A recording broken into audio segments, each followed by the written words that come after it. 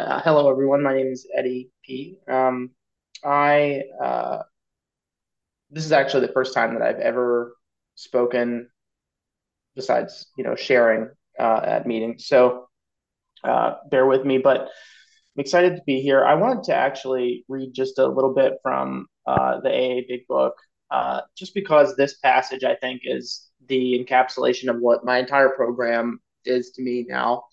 But this is from A Vision for You. It's a very small passage, and it begins like this.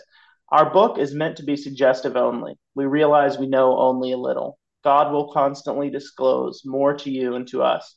Ask Him in your morning meditation what you can do each day for the man who is still sick. The answers will come if your own house is in order. But obviously, you cannot transmit something you haven't got. See to it that your relationship with Him is right, and great events will come to pass for you and countless others. This is the great fact for us. Abandon yourself to God as you understand God. Admit your faults to Him and to your fellows. Clear away the wreckage of your past. Give freely of what you find and join us. We shall be with you in the fellowship of the Spirit, and you will surely meet some of us as you trudge the road of happy destiny. May God bless you and keep you until then.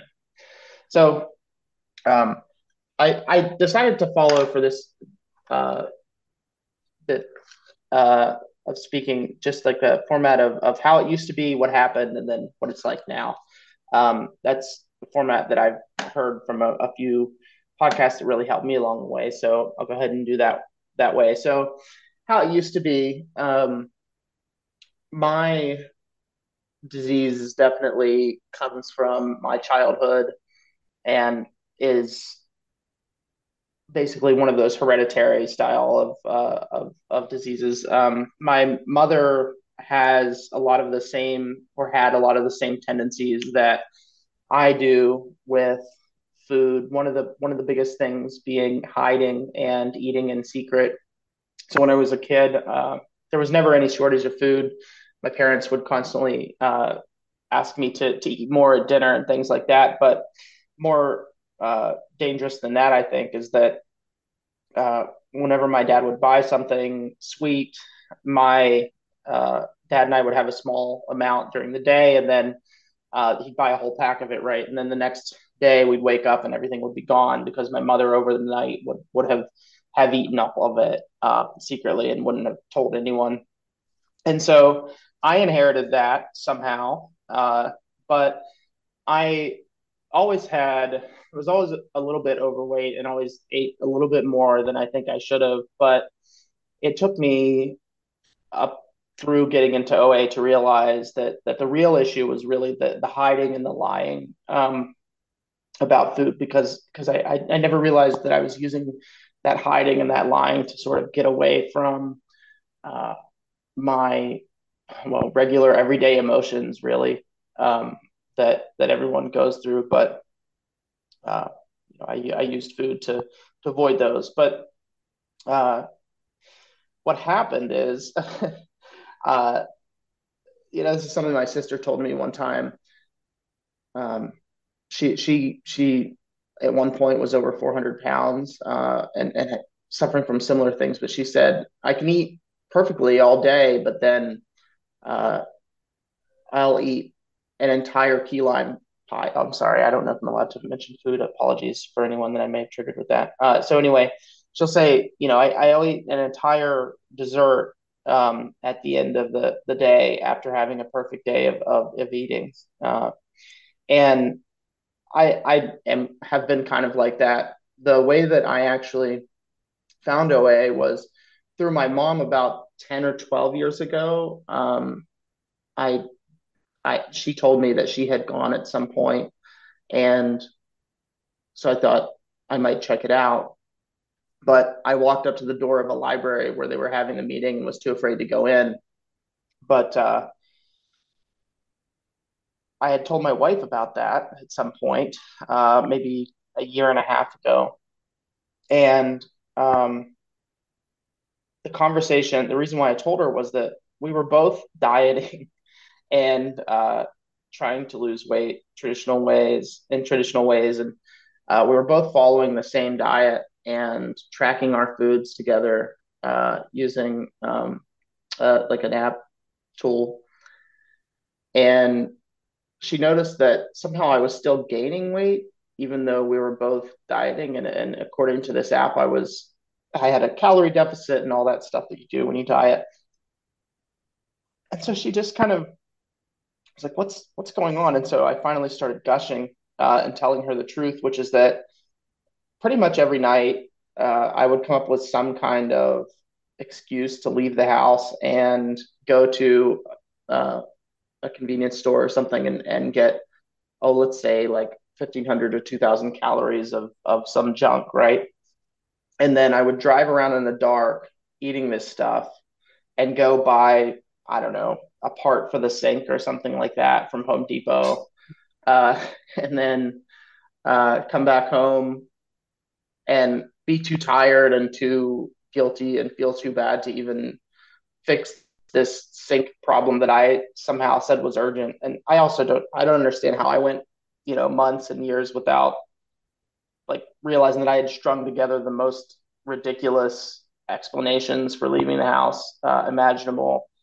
Um, but anyway, every night I would do these things, and I finally told my wife all about this and what had been going on. And of course, for her, a lot of things clicked. Like, yeah, that makes sense. The sink never got fixed, and it was so urgent in the moment, things like that. So uh, she actually told me, you should go to OA, but I was really hesitant to. And she, the next day, told me I texted the local uh, runner of the OA meeting in town here, and you're going on Thursday.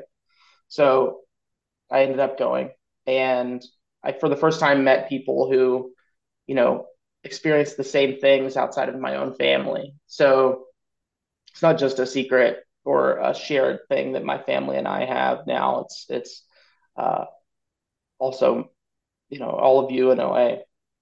So uh, I became really obsessed with the program, really loved it, of course, and listened to a lot of podcasts that um, I have an obsessive personality. I can't imagine that any of you have an obsessive personality, but I began listening to tons and tons of speaker meetings and things like that, and of course read books and everything, and got really into OA. And I got really stringent with the notion of abstinence, with counting days, um, get days abstinent. And but one of the things that I struggled with the most was I really needed a very black and white definition of abstinence for myself, but I I couldn't figure it out for me. What was it exactly that uh, was was the where did I cross the line, right? So I give this talk with all this, this knowledge and hindsight to be able to say that hiding and secret eating and all of the really the avoidance that that is a symptom of is really what I try to be abstinent from today. But I didn't know this at first. I was totally unaware that maybe eating a little extra for me, maybe eating a little extra for breakfast, or having a tablespoon of sugar or something like that in some cereal or something like that. Maybe that was not the issue, but at the time I did think that it was. And I was doing a lot of pendulum swinging. And let me just say this with the caveat that, of course, as we say, my abstinence could kill you. So this is my abstinence, right? I'm describing what it means for me. So, but what I found is that um, through doing the fourth and fifth step and working with a sponsor, uh, I found that my life has had a number of major moments where I've uh, tried to avoid just the basic everyday emotions that come with being a person and being alive. And um, I I would just hide my emotions in food. And those are the things that really mattered to me to not keep doing. And so I finally had a decent definition of abstinence. At the same time, I actually experienced a pretty big relapse um, approximately 6 months or so ago, where my sponsor at the time decided to join another fellowship, but continued sponsoring me. And this other fellowship had a different definition of recovery period. It was much more flexible, much more about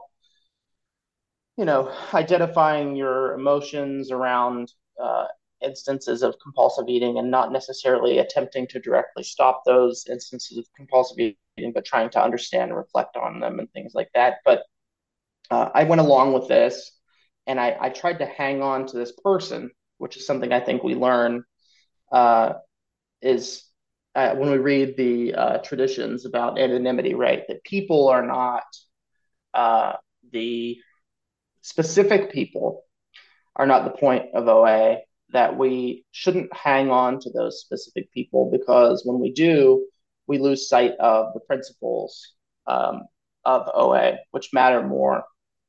And uh, I held on to this person, even though they were completely outside of OA. And uh, I began to drift away from OA, away from the principles, and was soon back at the convenience store at night. And when I finally came back to OA, after finally telling that person that I couldn't be sponsored by them anymore, I was so thankful to have that experience, because I realized what I had been missing from OA and had a newfound appreciation for it. And also learned that lesson about principles. But one thing that became important to me was that I did like some aspects of that experience with that sponsor. One of the biggest things is that uh, I realized before I actually started relapsing, I wasn't really abstinent, even though I had been counting, let's say at that point, almost 90 days of abstinence or something. Uh, I really wanted to hang on as well to the number of days that I had been abstinent.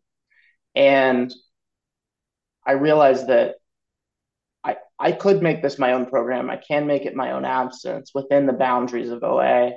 And I don't have to count abstinence days. That is one thing that kept me sort of lying about my own abstinence, is that I can't give up this huge count. I can't give up this count of 90 days. So one of the things I've begun doing or that I've stopped doing, is counting my abstinence days. So I guess we're getting to. Eddie, you have a couple more minutes. Speaking of Cool. counting. Excellent, thank you.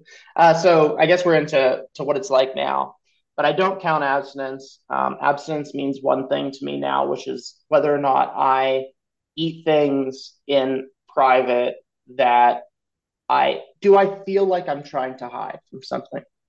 That is my line of abstinence. I try to pray every day and ask for help from God from the start of the day.